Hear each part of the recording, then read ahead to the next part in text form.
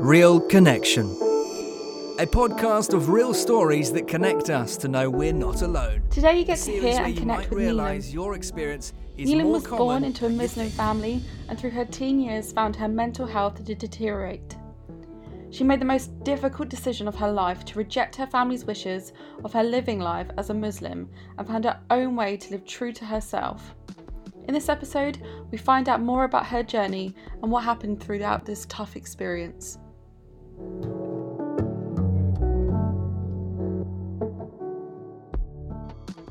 Real Connection. Right, so Neelam, welcome to the Real Connection podcast. I'm really excited to hear about your story today. I've got so many questions to ask, but basically, if you want to just come out with your story and say it how it is, and you need to go on like a tangent, then please do, and I'll just fill in any more questions that you haven't maybe answered. But I really want there to be fluidity to your story and for you to be heard. Basically, this is your opportunity for people to know what you've experienced, in the hopes that you can connect with others out there who maybe have been going through similar situations, and you can sort of support each other throughout this journey. I guess to start, I would ask, what religion were you born into? So I was born into the religion of Islam. Like Muslim. And are there different types of Muslim, or is it one religion, one culture?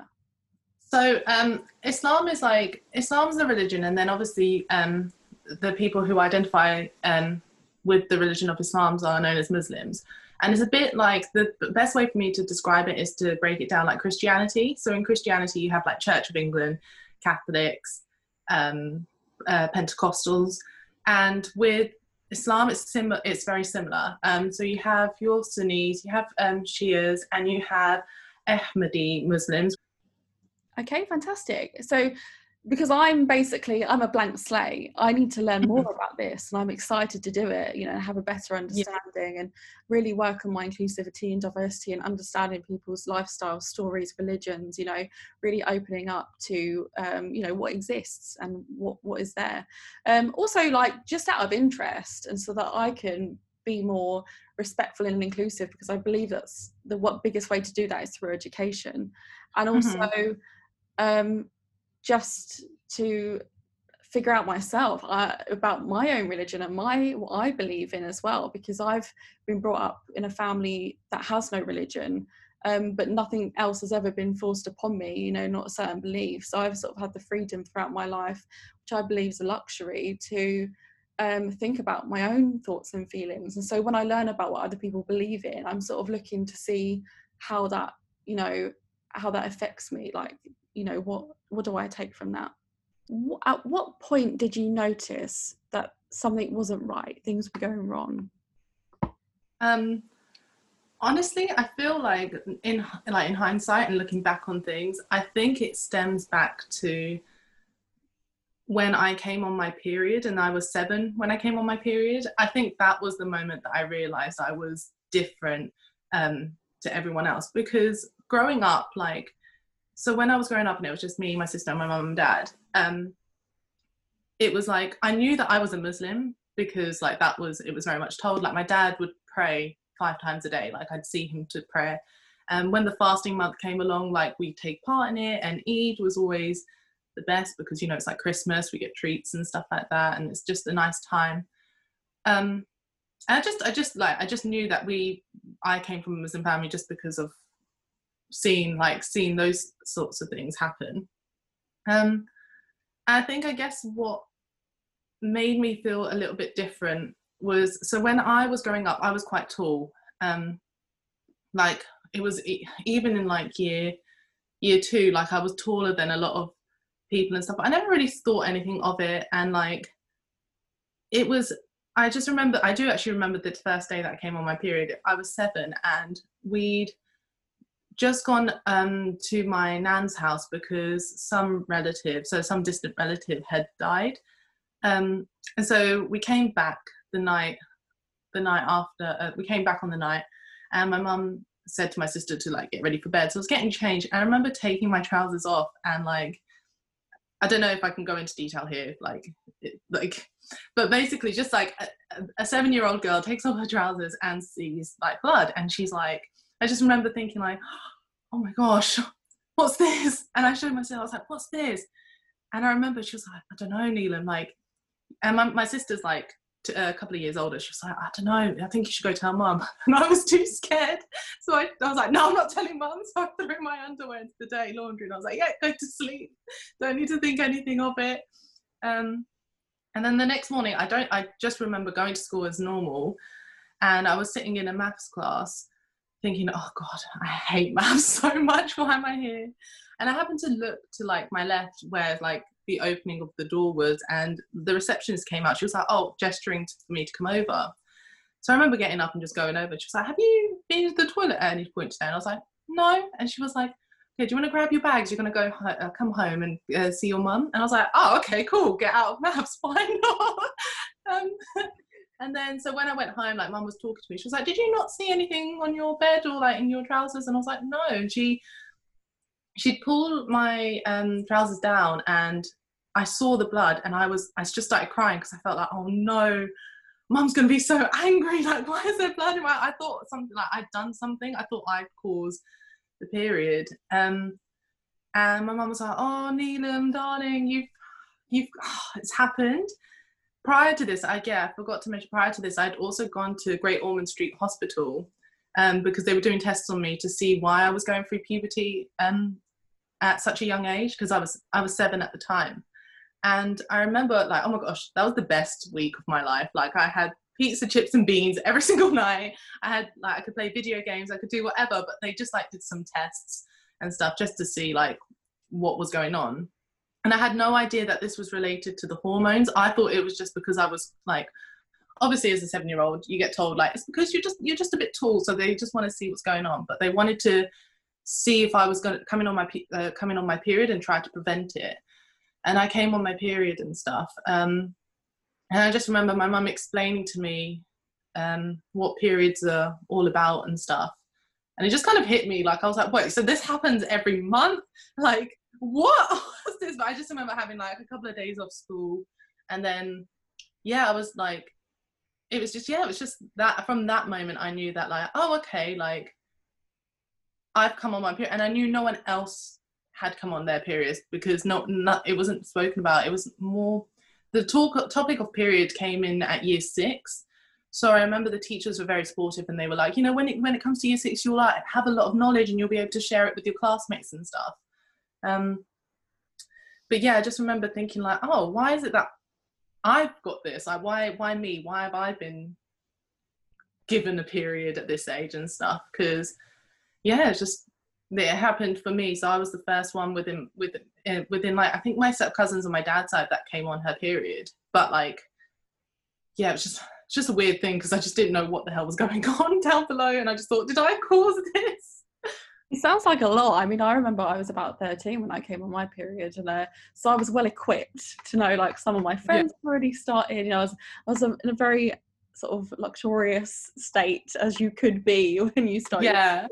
So I couldn't imagine coming on at 7. So that's incredible. So you spoke of like the hormones and going through puberty as being sort of the pinnacle moment of when you started to struggle with your mental health. And so was it the hormones you feel and sort of around that time that triggered a sort of unstable effect on your mental well-being? Like, what can you go into more detail about why that sort of challenged your sort of you questioning your lifestyle and being a Muslim? Okay, so I guess, I mean, even to today, I'm a crier. I'm a full-on crier. I'm probably going to cry in this episode. Who knows? I love it. I think at that age, obviously, like I was 7. And so like for me, I was very much like, I'm taller than everyone else. And I just want to, be a little girl. Like I want to wear like t-shirts that have like lollipops on them and like unicorns and whatnot, and I just want to play with like, so I've got this cuddly toy. I've actually got him with me today. Please don't laugh. He's been with me for 25 years. His name's Pingu. I got him when I was 1, and it was very much like, I just want to play with my Pingu and my Bratz and Barbie dolls. Like, that's all I wanted. But like, I guess I was dealing with all of the, like, my boobs were coming through. So like the talk of getting a bra was mentioned. I remember it so well that I was like, I don't want to wear a bra. Like 9-year-old me was like, nope, don't want to wear a bra. But like, I remember we went for a bra fitting at Marks and Spencer's, and my mum always cracks up about this. She was like, I just remember the lady was like, here, she put on this bra on me, and I looked at her like, what the heck is this contraption on me? And she was like, yes, and you must scoop them up. And I was like, Mum, I don't want to wear a bra. I just don't want to wear a bra. But like, yeah, that like, I can laugh about it obviously now, because at the time I did not find it funny, but now looking back on it, it's quite funny. But like, yeah, so like, I guess because I was developing and because I was a lot taller, a lot of people who didn't know me would have looked at me and thought like, oh, and I did get mistaken a lot of the time for being like 18 or 15.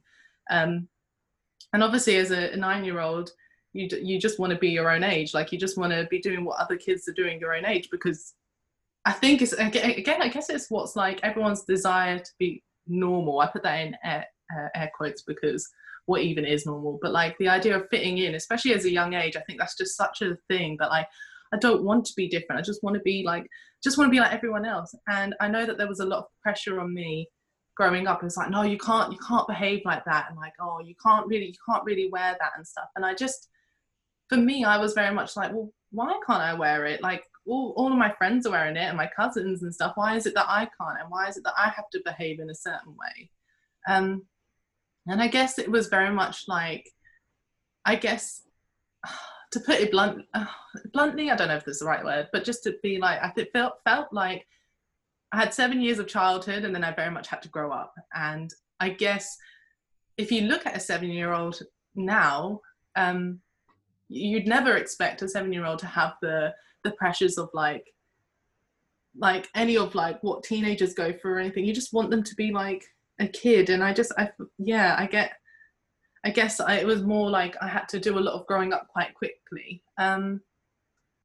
I mean, like, it's great for me now because I very much haven't allowed myself to be a child still now. So I've still got like my toys and stuff, and I love my Disney and stuff. But at the time, it was very much like, oh, I had to grow up and stuff. And I think that had a bigger effect on me because not only, so when you go through puberty, not only were my boobs coming through, but like I had like my pubic hair coming through. So like my underarms were hairy and my legs were hairy. And I remember for our production, year 6 production, we did Bugsy Malone, and I was one of the dancers, and they put me in one of those 1920 dresses, but it was strapless. And at the time I had full on hairy legs, but that didn't bother me. What bothered me was the fact that I had hairy underarms.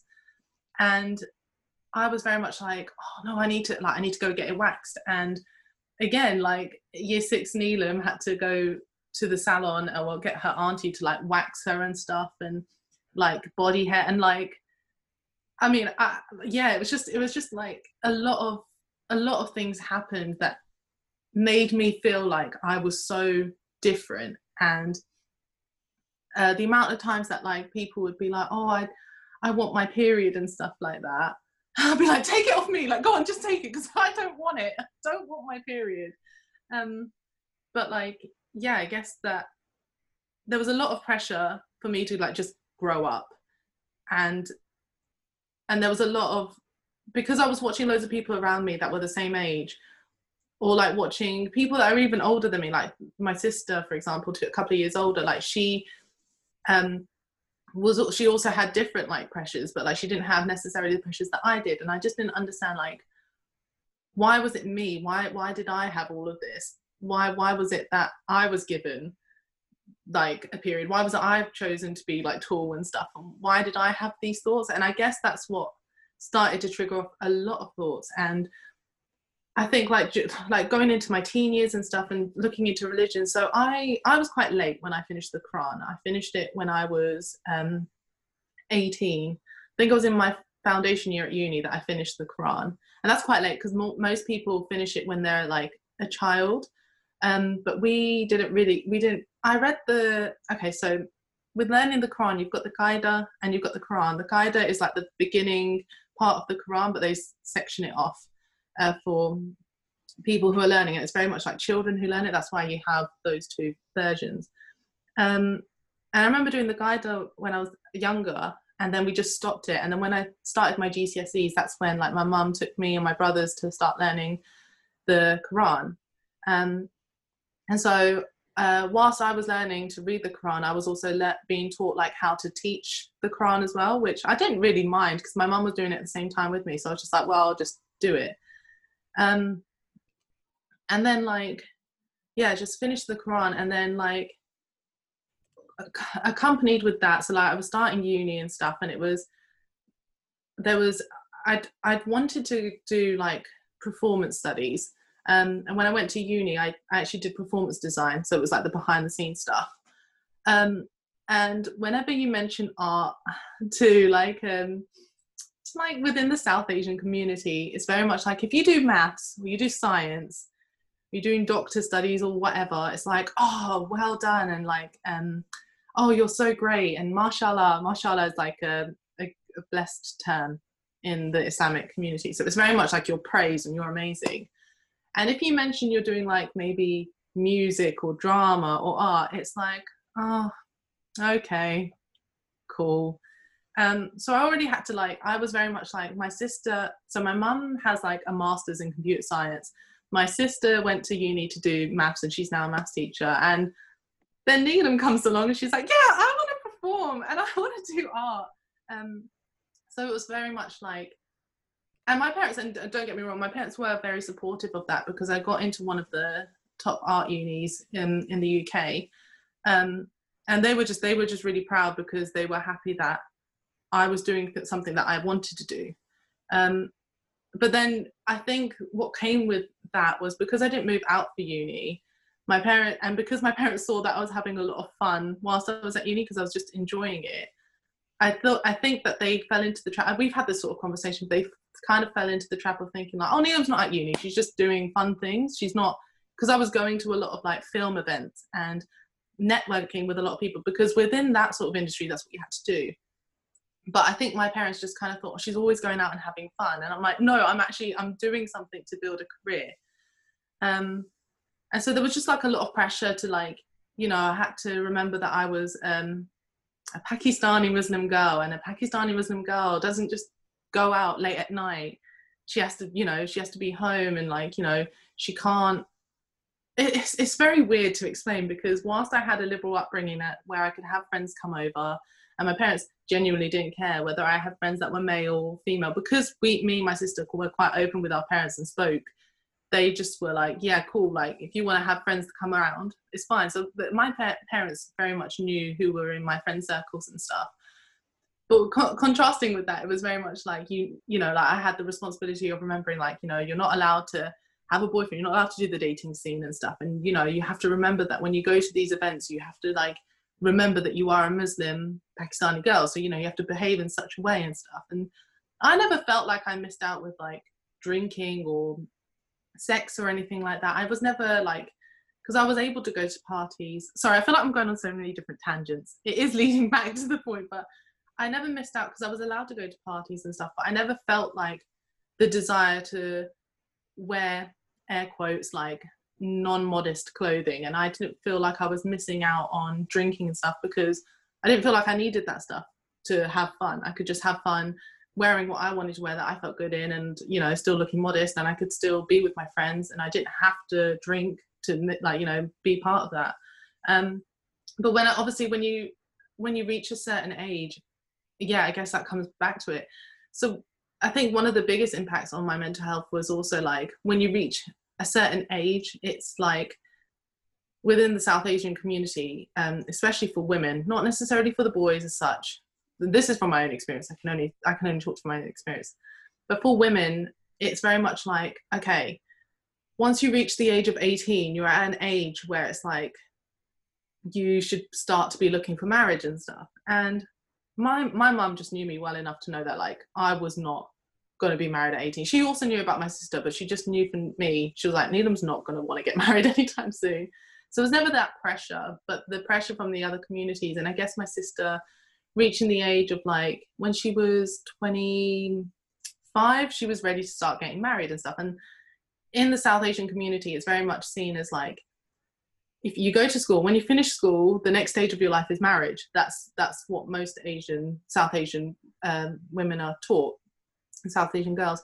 And if you don't, most girls will then go to university because they want to continue their education, because it's almost like no, just give me that, like, you know, let me prolong, like, let me just still do what I need to do. Because I haven't, like, you know, if some people want to aim for marriage and stuff like that, there's nothing wrong with that, if that's what you want to go for. But for me, that wasn't what I wanted. And so once I finished my education and I graduated from uni, I was trying to start to build a career with my own production line, because I wanted to become a creative producer. And I think that there wasn't necessarily the pressure on me, but I think it was in the back of my head that my sister was looking to get married. And then, like, I think my dad was very much like, how is this art going to support you in life? How is it going to fund you? How are you going to support yourself? You know, and obviously it's a tough grind. Anyone who does self-employed work knows it's a tough grind.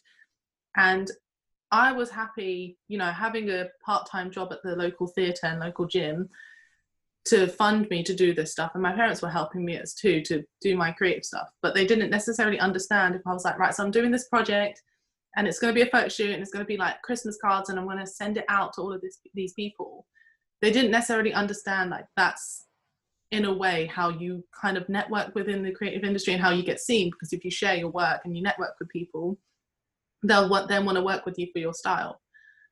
And I remember sitting at the dinner table with my parents, and like we were having this conversation, and my mum was very much like, just help us understand what it is that you want to do,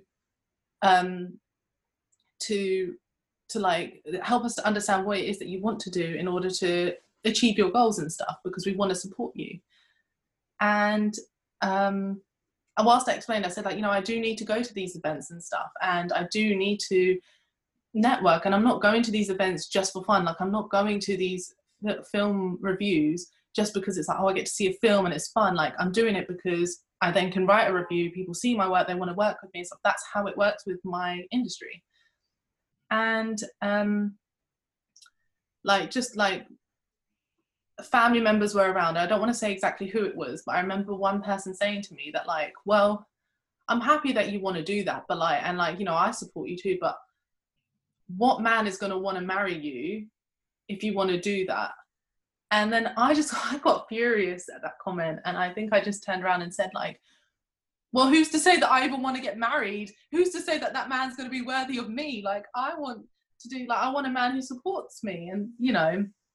And I think that was also just all these little things. I think the pressure of like constantly having to explain myself, constantly having to explain, like, what is it that I'm doing, and constantly like fighting to almost like be heard, and fighting for just fighting for me to be me was like the biggest thing, I think, for my mental health. It started to take a toll, because I started to think, like, well, combined with going through puberty at an early age, I was thinking, okay, well, something's different with me. Then, like, learning the Quran at such a late age, and just feeling like, oh, well, I didn't learn the Quran when I was younger, and like, you know, I finished it later than most people, and like, there's something wrong with me. And then, like, going on and trying to build a career, but the career wasn't in line with like what the South Asian community think is approving. And I didn't want to like get married by a certain age. I was like, oh gosh, like there's something wrong with me. And it started to take like a detrimental like effect on my mental health, which also affected my physical health, because I think also within like the Islamic culture and South Asian community, it was very much like, you need to cover yourself up. You need to cover yourself up. And I was very, very big when I was younger.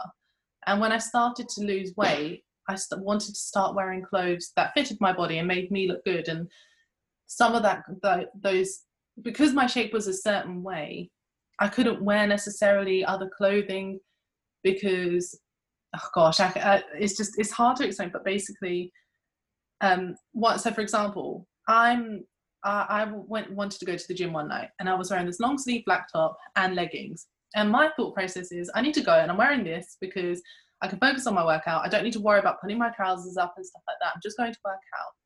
I remember my mum looking at me, and it was just fitted, so you could see the outline of my body and my silhouette. And she was like, Neelam, that's not very appropriate to wear to the gym. And I was like, but why? I'm going to the gym just to work out. And she was like, yeah, I know, but like your body shape is different. And I'm like, okay, but I'm going to the gym to work out. And I think I got a bit frustrated because I was like, I'm going to the gym to work out. If I was wearing a headscarf and a black overall, I can't control what people think. Like, even if I'm wearing that, or if I'm wearing what I'm wearing now, I'm going to the gym. My intention is to go to the gym to work out.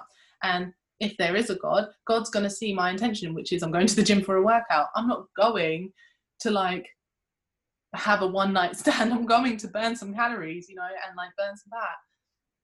And I think I was like, I can't, if I focus too much on what other people are thinking of me and what their intentions are, like, I'm going to be living a life for other people.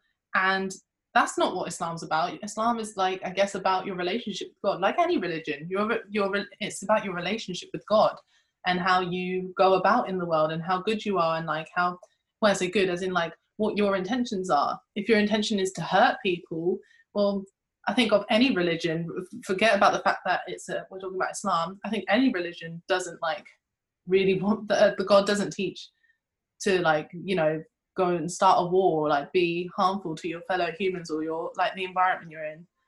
So I think there was a lot of different back and forwards, because I had a liberal upbringing, but then it was slowly becoming more like, okay, well, you're now reaching an age that you can't be doing these sorts of things. And it's like, but I'm not doing anything inappropriately. I'm just going about my life, like, trying to go, like, I thought this is normal. And so it was kind of like, it was I guess mixed messages, and that started to affect my mental health. That was very long. I'm very sorry about that.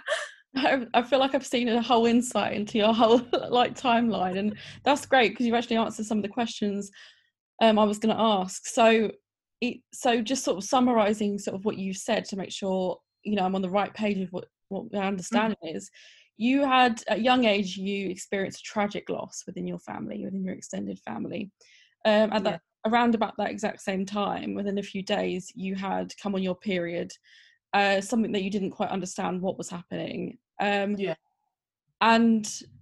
it, you know, and that sounds like it was quite a big struggle of you, because you didn't really have anyone that you felt comfortable to sort of lean on and take you through what was sort of going on.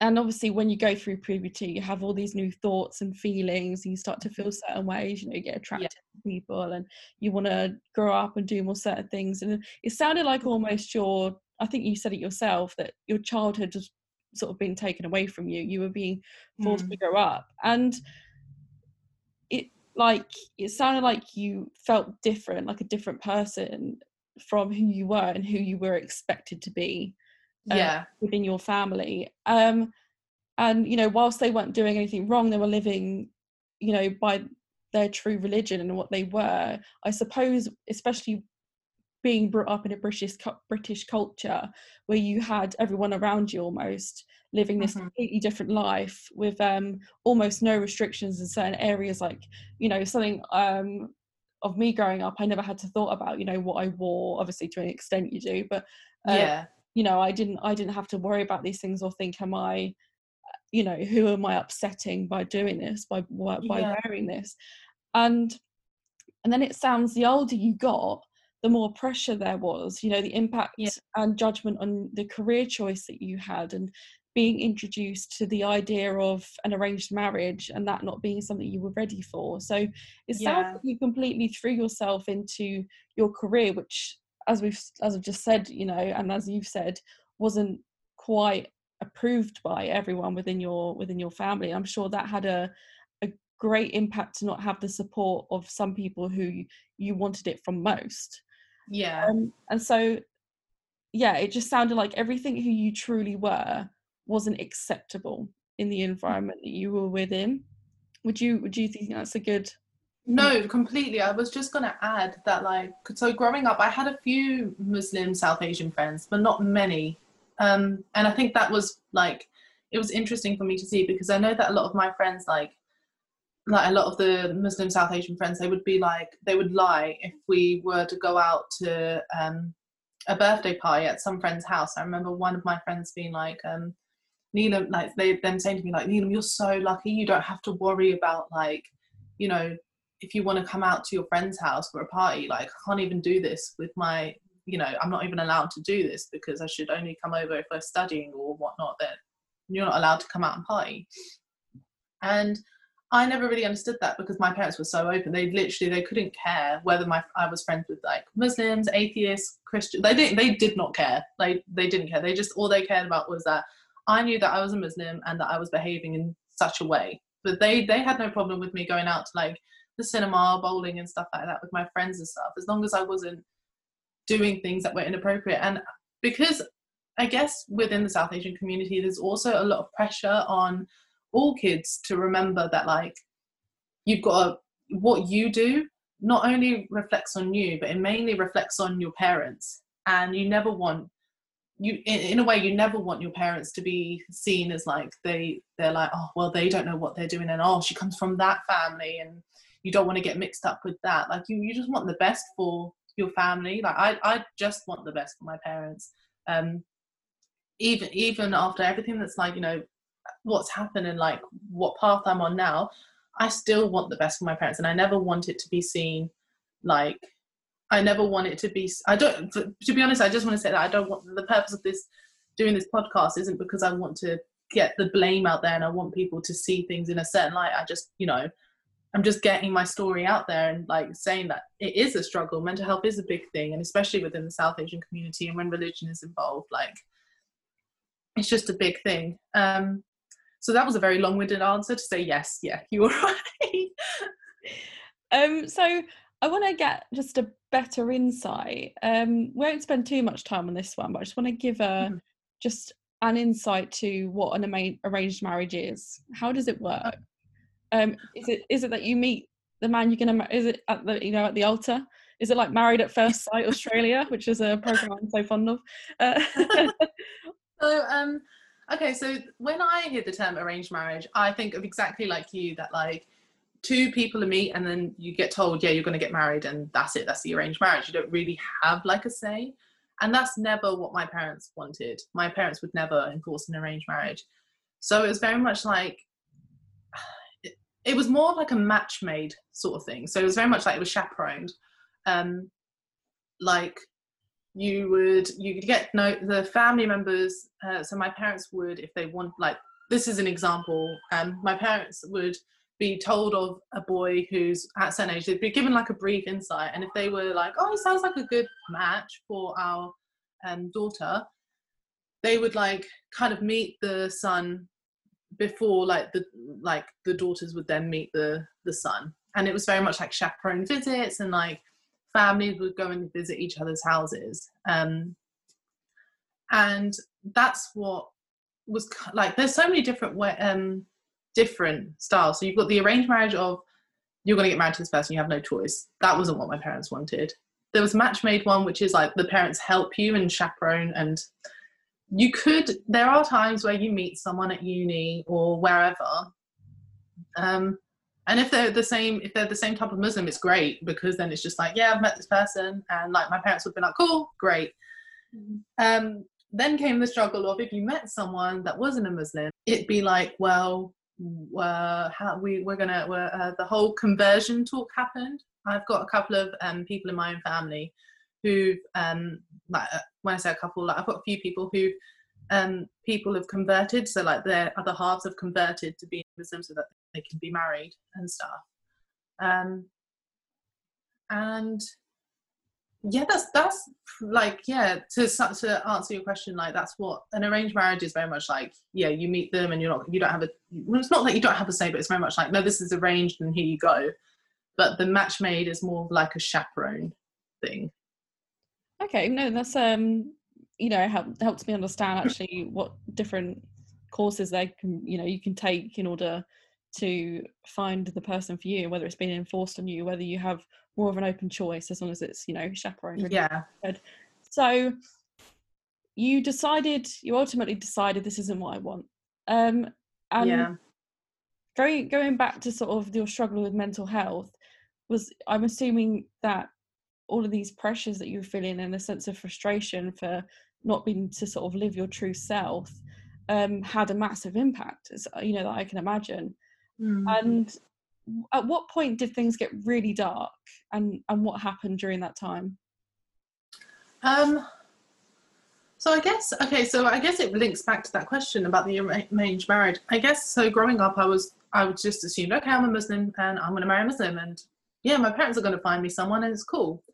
And then obviously you reach the age of like, it's always at the age of 19 to 23. That's the age when people start to think. I remember my cousin driving me home once, and she asked me about religion, and I was like, no, I haven't. And I was 17, so I was like, no, I haven't really thought about it. She goes, in a couple of years' time, you will. And I remember thinking, like, I don't think I will. I think I'm just going to blasé my way through life.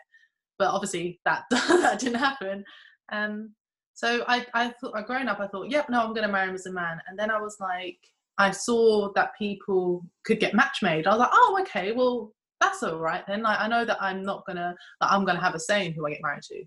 And then I was seeing people converting, and I was like, oh, okay, so someone could convert. If I meet someone, then they'll convert for me. And then I was like, but hang on, wait. So for my parents, it was, we don't care whether he's white, black, English, American, whatever he is. If he makes you happy, that's cool. The only condition is that he has to be Muslim. And I think for me, that was like, hang on, I don't know. No, I don't want someone to convert for me. Why should someone have to change in order to be with me? Because I don't ultimately, if my parents are happy that the person's going to look after me, then like the whole religion thing, is it really to do with me and being looked after, or is it more of a saving face and just doing what is expected? And like, let's reverse it. Let's say I meet someone who's like a certain religion, let's say Jewish, and he's like, oh yeah, you'd need to be Jewish in order to marry me. Would I convert for him? And it was just like, then these sorts of topics of getting like married and stuff, I think that's what ultimately like started to make my brain go a bit frazzled. I was already like trying to work on my creative production company. I was already trying to like boost that career up, and then constantly having to justify that. Then like seeing like family members starting to get married and stuff. And I've also got family members within my own family who are not Muslim. So I've got like a Jehovah's Witness auntie. I've got an auntie who's, I don't really know if she I wouldn't say she's atheist. I think she's just not Muslim and stuff. I've just got members in my family that aren't. And there was an event that happened quite close to me where something fell, like the wedding kind of just fell through. And I think that had a big impact on me, just because like I was quite close to the person, and I just I had to take on a lot of responsibilities of like getting in touch with like people to like say that it's not happening anymore and stuff. I took a lot of time off work because I wanted to help support the family and stuff like that that was involved. And I think that it kind of like, it took a toll on everybody. And that's when I started to feel like, oh my gosh, like I think it just, so many things came on top of one another that I thought, there's no one's really helping me. I don't think I know that sounds very selfish when I say it, because it's like someone else was going through something, but I think there was so much pressure on me too, that I was like, I feel so alone in this. And the only escape that I had was to be able to go to the gym. Like fitness very much saved me. Being like, if I could like going to work and earning some money was great, and like where I worked was fun. But like, I think the only thing that I was doing solely for me was fitness. So for me, leaving the house and being able to go to the gym I'd spend hours there if I could. Like the minute that I was able to go to the gym, I was like, yep, I am going to spend hours in the gym, because it will give me a chance to just get through what I need to get through in my mind. But things started to take a toll. Like I just started to think like, I've got the pressure. I don't feel like my company is taking off, and like I've had to take a break from that. And there's people that I've reached out with. I had a project coming up. I've gotten in touch with like a new different photographer and makeup artist. I basically had to like cancel that, and like I just kind of felt so much pressure that like I just kind of like I just went into like this depressed state. I hate that word so much. I remember when the doctor said to me that, and so many doctors said to me that I was depressed, and I hated being told that, because when you're in that state, I don't know if anyone has seen Pixar's Soul, but this is the best visualization. So whenever anyone asked me, like when I was in a mental health, like in that state, I'd say like, it's not me. It's really not me. I don't want to die. I don't want to self-harm. I don't want to do all of this stuff. It's like, the only way I can describe it is a big black blob. And it Pixar's Soul, they do show a moment in the movie, spoiler alert, I'm sorry, but like there's like lost souls, and they're these big black figures that take over the mind. And I was like, that is depression right there. That like when someone when people used to ask me like, you know, why do you want to commit suicide, why do you want to die, and I'm like, I don't want to do any of this. I don't want to self-harm. I want help. I need help. I want to live. I want to be able to live and be happy. But I can't, because there's a lot of like I can't. I'm getting a lot of pressure. And I was just mentally unwell, and I needed help. And like it started to affect my physical health. Like not only was I not getting like sleep and stuff like that, I just like, there's a lot of tension anywhere around that time, and I started cutting myself, and I remember people at work had could see the scars, and I wasn't proud of it. I didn't want to show it off. It's just, I don't know, it's because it wasn't me, and because I was just, you know, trying to get the pain out in some way, or just trying to like do something about it. I just didn't know where to go, and like I'd phoned Samaritans a lot, and they helped me a lot. But the thing is with Samaritans is that like when you phone, you speak to a different volunteer each time, and I had to explain a lot of the times there wasn't like a therapist. And so whilst talking is great, and I definitely like big up the Samaritans, it was hard because I think I just needed someone to help me get through this. And I did have counselling when I went through puberty at primary school, but what put me off counselling was, I remember going to my counsellor one day, and I was telling her things that had happened, and it was about the time that I came my period, and she was like, I remember her listening, she goes, Neelam, the thing is, I'm going to be very honest with you, okay? She was like, when you come to these counselling sessions, it's like you're really happy that you're here, but then you burst out crying, and you telling us all these things, and I don't know, it's just are these things actually happening? And like as a kid in primary school, I was happy that I was getting help, and I felt like, oh, so am I making this up? Am I doing all of this? Like, oh, it's my fault. And I remember leaving that counselling, and then I think they just stopped counselling with me, because I think that they just assumed that I was lying. So that scarred me for a very long time. The amount of friends of mine that said like, you need to go to therapy, you need to go and get a counsellor, and I'm just like, no, I'm too like, I don't need someone to not believe what I'm saying, because like I'm not making this up. I need help.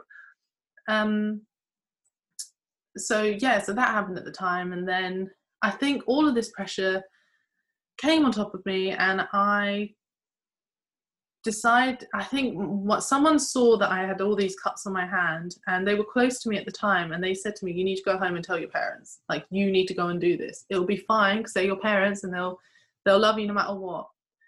And so I made the decision of going home, and I was shaking. I remember I was driving a car, and I forgot to mention, I got given a car for my graduation, and I didn't want a car, and I was in no mental state to have a car, because the amount of times that I drove, I remember one time I was driving to work, mentally not there because I was all over the place, and I nearly had a car crash on the roundabout, and I braked suddenly, so I think everyone around me knew that like it was a close call and it was safe. No one beeped at me or anything. I just saved it. But I remember in that moment when I braked, I was like, shit, I could have just where was my mind just then? It wasn't like I just got in the car and I forgot driving. I was just not there. So I was driving home and I was shaking, I was crying, I couldn't really see because I was crying and I was shaking. And I was sitting inside and I was shaking. And so my mum came home through the door and she could see that I was really upset. And she was like, what's up? And I was shaking because I was like, how do I tell my mum that I'm feeling suicidal? How do I tell my mum I'm mentally not well? I'm feeling a lot of pressure. How do I tell my mum this? And I was shaking at the time and I was really scared. And I remember just saying to her, like, I was crying and I just said, like, I'm so sorry, Mum, for what I'm about to say. I remember apologising and just saying that, I'm so sorry. And I love you and I don't want you to think any differently of me. But I just don't want to be a Muslim anymore. And I remember saying those words. And I guess it was the only thing that I could say that could come out because I was too scared to show her. I was hiding my hand because I didn't want her to see that it was all cut up. I didn't want her to see because we'd also a few years prior lost a very close family member who has suffered with depression, and I think I felt scared that I was going to end up like this person, and I didn't want to die. I didn't want to not live. I wanted to get through it, but I just didn't feel like I had the support. And I think my mum was a little bit like confused and she was scared at the time. So the response that I got wasn't necessarily the best response. And my dad also, I don't think the response was the best either. And I remember like the next day just feeling so upset because I thought, I wish they could see that I'm mentally not well and I need help, and I want them to help me, I want them to support me, but I don't know, maybe this is all my fault. Maybe I should be dead, maybe I shouldn't exist, maybe like there's something wrong with me. So yeah, and because I wasn't getting it, I was at a point where it was like, okay, you've got two options. You can either kill yourself and then like really hurt your family that way, or get practical help. Someone needs to practically help you, because that's where I was at. And so like the next day, I think the only option that I hadn't explored, the only option was going to the police. And I didn't go to the police because I wanted to charge anything or just be like, this is what's happened. It was, I'm mentally not well. I need physical help. No one was able to best assist me. And I thought like the police will probably be able to get me some counselling at the hospital and stuff like that. So I very much gave them a lifetime account so that they could understand that like, I loved my parents, I loved my family, I had nothing against them. It's not that they did anything to like, I don't think it was anything that they did to like, I'm mentally unwell, it's me, the problem's me, the problem is not with the people around me. The people around me don't know how necessarily best to support me. So, but what ended up happening was, I just remember, and the thing is, when I went to the police station, I took nothing with me apart from my pingu and my phone and wallet. That's all I took, because I was going to go to work. Because I thought the police are just going to be like, yeah, okay, cool, we'll get you some doctor's help and like, or counselling and stuff, and like maybe you might need some family counselling. What ended up happening was the doctors were like, the police officer was like, yeah, you're not going home. And I was like, what? And he was like, you're not going home, so you either need to go and stay with someone or we're going to put you in a hotel. And I was like, no, I need to go to work. And he goes, you're not in a fit state to go to work. And I was like, no, and I was freaking out at this point because I was like, fuck, like this isn't what I wanted. I didn't want to be taken away from my family. I didn't want that. Like, and I just remember that like they got a doctor in who diagnosed me as depressed, and I was like, I don't want to be told I'm depressed. And there was someone with me at the time who was like, yeah, I'll stay with her at the hotel, because the pet people were like, we'll put you in a hotel, and when you're in this, like, are you going to be safe on your own, or are you going to try and attempt suicide? And they were like, I didn't know what to say, because I very much felt like everything was just being told at me 100.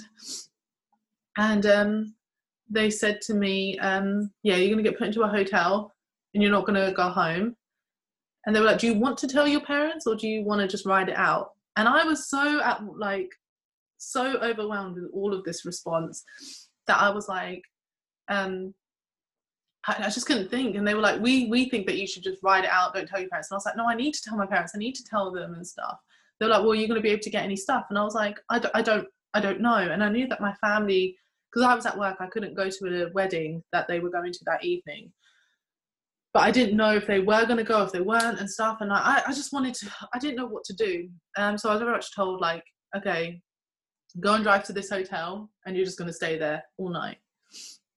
And that was the worst night's sleep. I remember like shaking in bed. I kept waking up crying, having vivid dreams. I remember all the dreams that I had that night. I was just so scared because I remember the time, looking at the time, thinking like, right, this is the time that they're going to know that I'm not home. And I turned my phone off and I didn't tell anyone where I was because I didn't want the pressure for anyone to know where I was and for like my sister or my parents to like reach out to them and then they were trying to hide something. I didn't want anyone involved. I didn't want them to have that pressure. And then the next day I woke up, went to the police station. They said like, yeah, your family, we're looking for you. And we're going to go back to their house today. And they said, so these are your options, Neelam. Your options are, you can either go and live in a refuge, but if you live in a refuge, you get given a whole new identity. So you can't return to work, you can't get in touch with any of your friends, you can't get in touch with your family. And you don't tell anyone, we don't tell anyone about you, like you just basically vanish. Or you find a place of your own and you like rent it out and you like, you know, you fund that.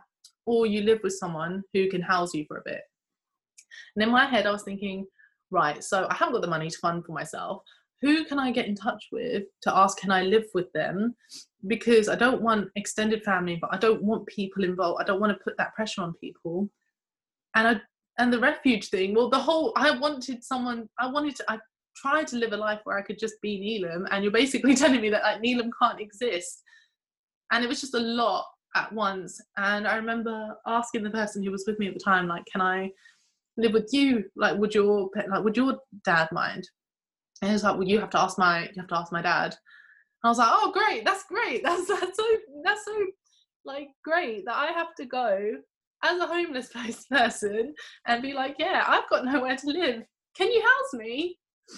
And I'm grateful for them, that those set of parents, not necessarily the person I ended up living with, but the parents and their family were so supportive.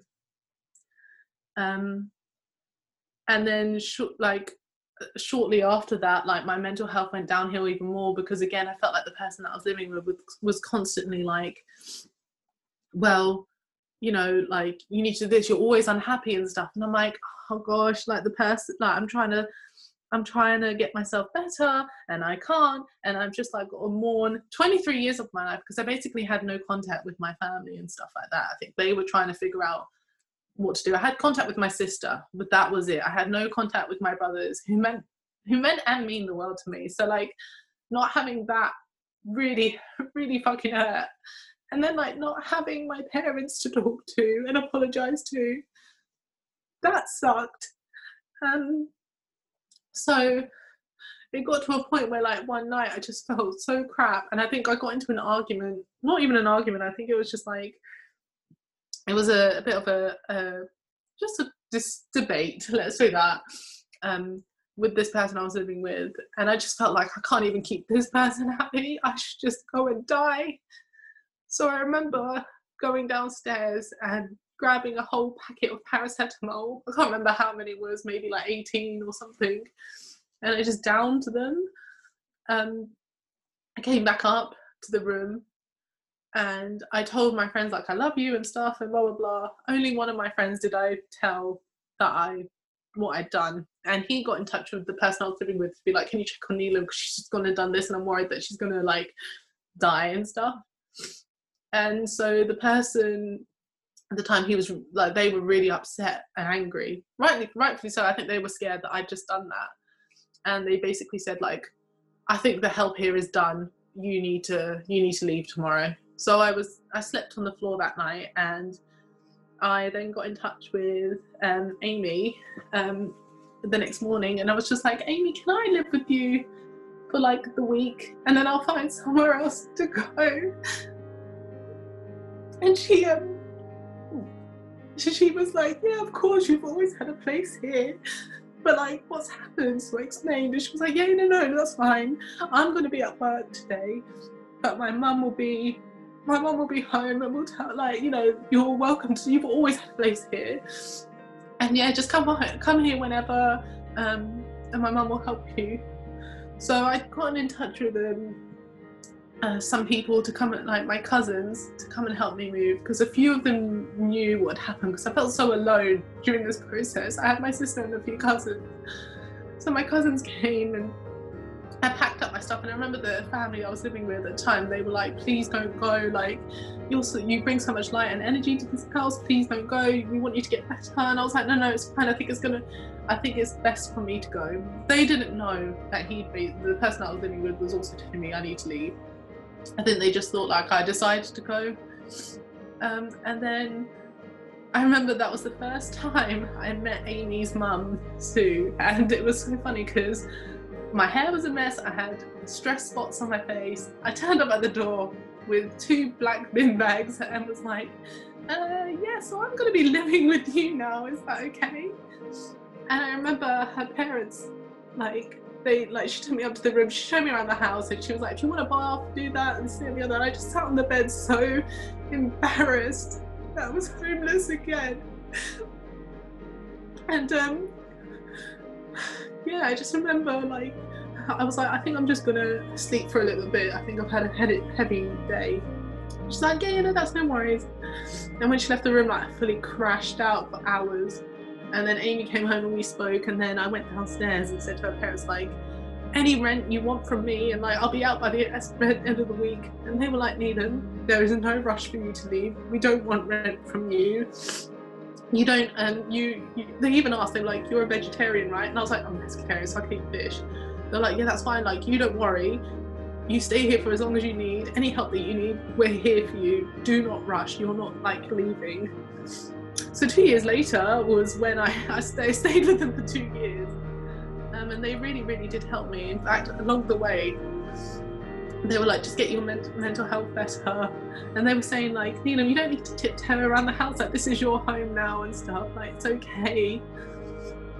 And I remember just feeling so, like, just so, like, grateful for the fact that, like, this is the first time I'd met them, and they just, like, took me in. And they didn't care about what family I came from, what background I came from. They just took me in. I remember the first Christmas I spent with them, and they got us presents and stuff, and they even got me stuff, and like extended family members had also got me little bits and pieces, and I just felt like so, I don't know, I just felt so like, wow, this is so weird, like I've just been accepted into this family. And yeah, it was just like very, very hard, and just like ended up like her parents very much like just took me in as their own, and I'm so flipping grateful to them. Even like this year, like my birthday, they sent me a birthday card from all of them, which was just so lovely.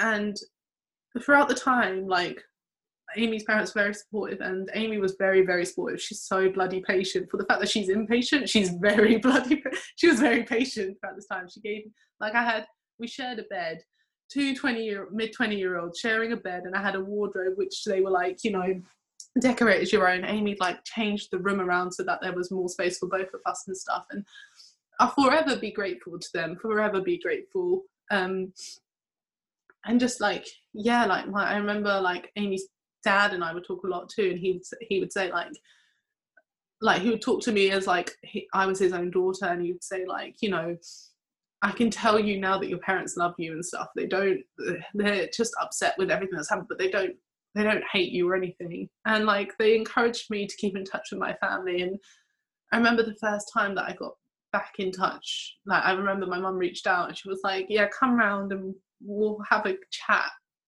And it was very shortly after everything, like the time I left home. And I was very nervous because it was also going to be the first time I met my brothers.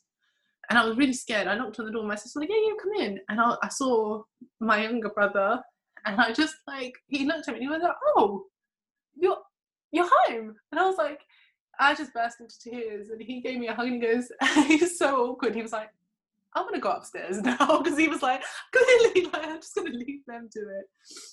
And then when I was in the living room, my mum came in, and I just couldn't look at anyone. Like, I couldn't look at my dad or my mum. I just looked at the ground. And when my mum came in, I like cried. And she was like, I bought you some food and stuff. And I was like, oh, it's fine. I'm not hungry right now. And then my youngest brother, who I was really close to, he came in, and he didn't see that I was in the room. He put the stuff down. He turned around and he stopped, shocked. And he got like really happy. And my mum was like, go over and give her a hug.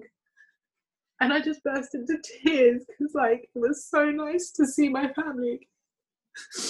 And so yeah, like we talked for a bit and stuff like that. Yeah, just I can't even remember what the question was. What was the question? So sorry. I don't think I'm going to get through one of these episodes without having some tears. It's no, what a story, you know, like what a tragic experience you've had, so many ups and downs, and thank God for, you know, Amy and her family, because it seemed like whilst those 2 years was still a tough time, where I think you worded it perfectly, you were mourning, you know, your life and the person that you were sort of being forced to be, and you'll come in, it was sort of like a transitional phase of you coming into the person that you were meant to be. And it just sounded like utter chaos, especially when I know you were in a very toxic relationship within that time before you were led to Amy's family. So, you know, just you've barely clipped, I don't know what the word is, you've barely gone into, touched upon the hard times that you went through, because I know your story, you know, well enough to understand that, you know, some of the times that you've been through are a lot harder than what maybe you were just explained, and it already sounded bad. so what a time. So I don't think anyone could, you know, and just something really hit me was, you know, the therapist. I don't always believe in therapy. I believe in a therapist. So I believe that there are some special people out there, and if you find the right one for you, they can help you. If you find the wrong one, it can steer you down a darker Tell me about it. So it sounds like, you know, you went through a really terrible time there, you know, not to believe you, for you to open up, and for the, you know, not to believe you. And it's, you know, you see a lot of the time now, always check on the happiest person in the room, you know, and I myself, you know, I've been described as the sunshine of the office and all these things, and what they don't know is that whilst I'm there smiling, laughing throughout the entire day, I'm going home and I'm having a breakdown, you know. I just couldn't echo that enough when people say that. And it sounds like, you know, that was well fitted for you. I have a few more questions. Go for it. Do you regret going to the police, or do you feel like it was worth everything you went through to get to where you are today?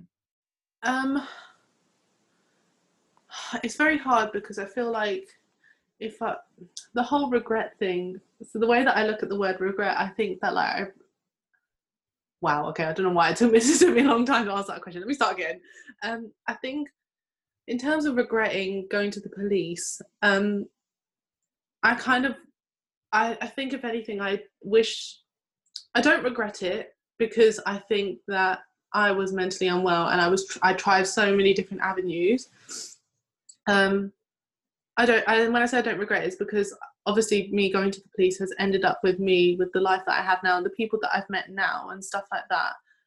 Because I'm a firm believer of everything happens for a reason, and everything happens at the time that it happens because it's meant to happen at that time and whatnot. And I think it's very magical. So I feel like if I hadn't gone to the police, I may have done a different route, which would have ended up with me not being who I am today. I would have been someone completely different. So I don't necessarily regret going to the police. However, I don't know whether it was the best option at the time. I think I just exhausted everything, and I was so mentally in a dark place. If I was in that position now with who I am now, I don't think the police would have been an option. Okay, and a massive question coming again. I know I keep asking big uns. No, go for it. What's your relationship like with God now? Do you identify as a Muslim? So I don't identify as Muslim, and I think like that's quite like, might sound like really shocking to hear, to if whoever listens to this hears it, for me to be like, I don't identify as a Muslim. I think, if I'm honest, I just identify as Neelam. I think that's the first time I can properly say I identify as Neelam. And in terms of a relationship with God, so I very much believe in the universe. I very much believe in like what I just said about how everything happens for a reason, like it's quite magical and stuff. I do believe, like, it's funny because like I've read the Quran, and I do see stuff about Islam come up every now and then on my phone or like TikTok or social media and stuff like that. And like, because it's some form of like, I know about it, it's like, it's comforting, whilst also like some things I'm like, don't necessarily agree with and stuff. It's just like interpretation and stuff. I've like, you know, touched base with the Bible, to be honest. Like one of my friends got me a Bible, and I started reading that just because I was just interested in it. I've also started looking into like books about the law of attraction and like manifestation, because I very much believe in that. I very much believe that like if you are like, if you have positive manifestations, like those manifestations will come true and stuff. And I think so in terms of like my relationship with God, it's not that I don't believe in God. I think I refer to what people would refer to as God is the universe. If that makes any sense. I don't know if that's just utter like crap that's just falling out of my mouth, but it's just Not. Absolutely not. It is what's true to you, you know, and it's who you are, you know, and that's your perspective, that's your form of expression. I mean, like I said at the beginning, I'm still, you know, I don't have, there's no expiry date on when you sort of need to know these things and say what you believe in. That you don't need to necessarily believe in one thing or believe in a, you know, what the lessons in a book are, or, do you know what I mean? And I completely, that's not, you know, downplaying the fact of like the Bible and the Quran, and you know, these are things people live by and believe in truly. Do you know what I mean? But it sounds like, you know, we're on similar pages now where we're still learning about what we believe in and what, you know, what exists, and I think that's okay, you know. Two last questions. Do you forgive your parents for their response, and have you forgiven yourself? So it's funny, I don't think I ever was angry at my parents, ever. Well, I say that, oh, who knows, maybe there'll be people listening and be like, actually. But I think if I'm truly honest, I don't think that, like, deep down, I don't think I've ever not forgiven my parents. I think I've just been like, it's just been a matter of confusion and trying to understand that, like, breaking it down like scientifically, like, without my parents I literally would not exist. And I think for me it was more like, it wasn't even a matter of forgiving my parents, it was more a matter of, like you say, forgiving myself. I think I put a lot of the blame on me. It was like, all of this stuff has happened to you and you're the common denominator in all of this, so you are the problem, you are the issue. And I think that even though, like, every now and then, when I say every now and then, like when I tell my story, obviously, like as we heard, I'm a crier. Certain things will make me tear up and stuff, but less than it used to do.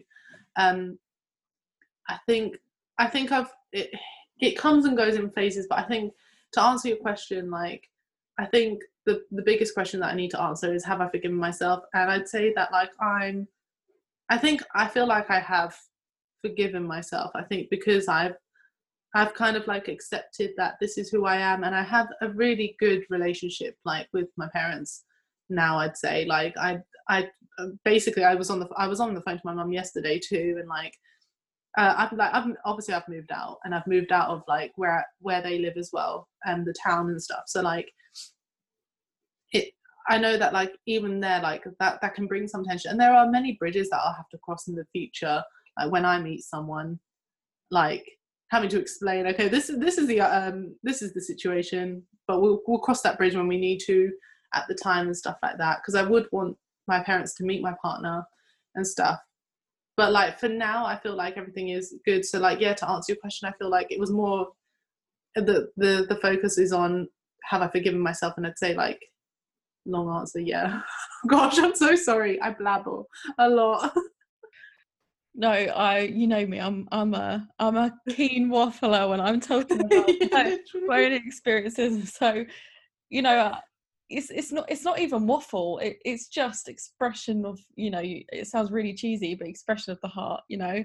And Yeah. when you go through these things, you just have an abundance of things to say because you're drowning in emotions and experience and opinions, and they're always conflicted opinions, you know. And you know, because you're angry at people one day, then you're not, and you sort of understand that people's intentions, that you know they're only doing things out of love, and what they're actually doing can cause a lot of anger and hate, you know. And it's sort of like, you know, it takes time.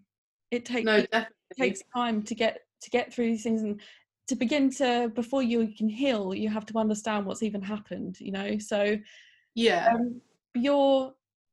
I'm so great to hear you say the words that, you know, you are in the process, or you have forgiven yourself, because you're an amazing person, you know. In my perspective, you've never done anything wrong. You're living true to yourself, you know. You've not you know, these are my opinions. You've not disgraced a religion, you know. You are, in my opinion, one of the best people, you know, that I've come across. You have so much love, you have so much to give, you have so much talent, you know, and you're going to continue to go on to do amazing things. And you know, I'm so grateful to be able to call you a friend. And oh my god, thank you. That's really sweet. Thank you. To have you on the podcast, you know, on the podcast today, to share your story, in hopes that people who might be experiencing similar things, or people who just want to learn, like myself, definitely can help to understand, you know, move forward. And as I said at the beginning, you know, hopefully these forms of educating people can help people understand what people go through, and how to cope, you know. So thank you. It's been fantastic. Thank you. No, thank you for having me. I hope that I hope it helps someone, if anyone. Real connection.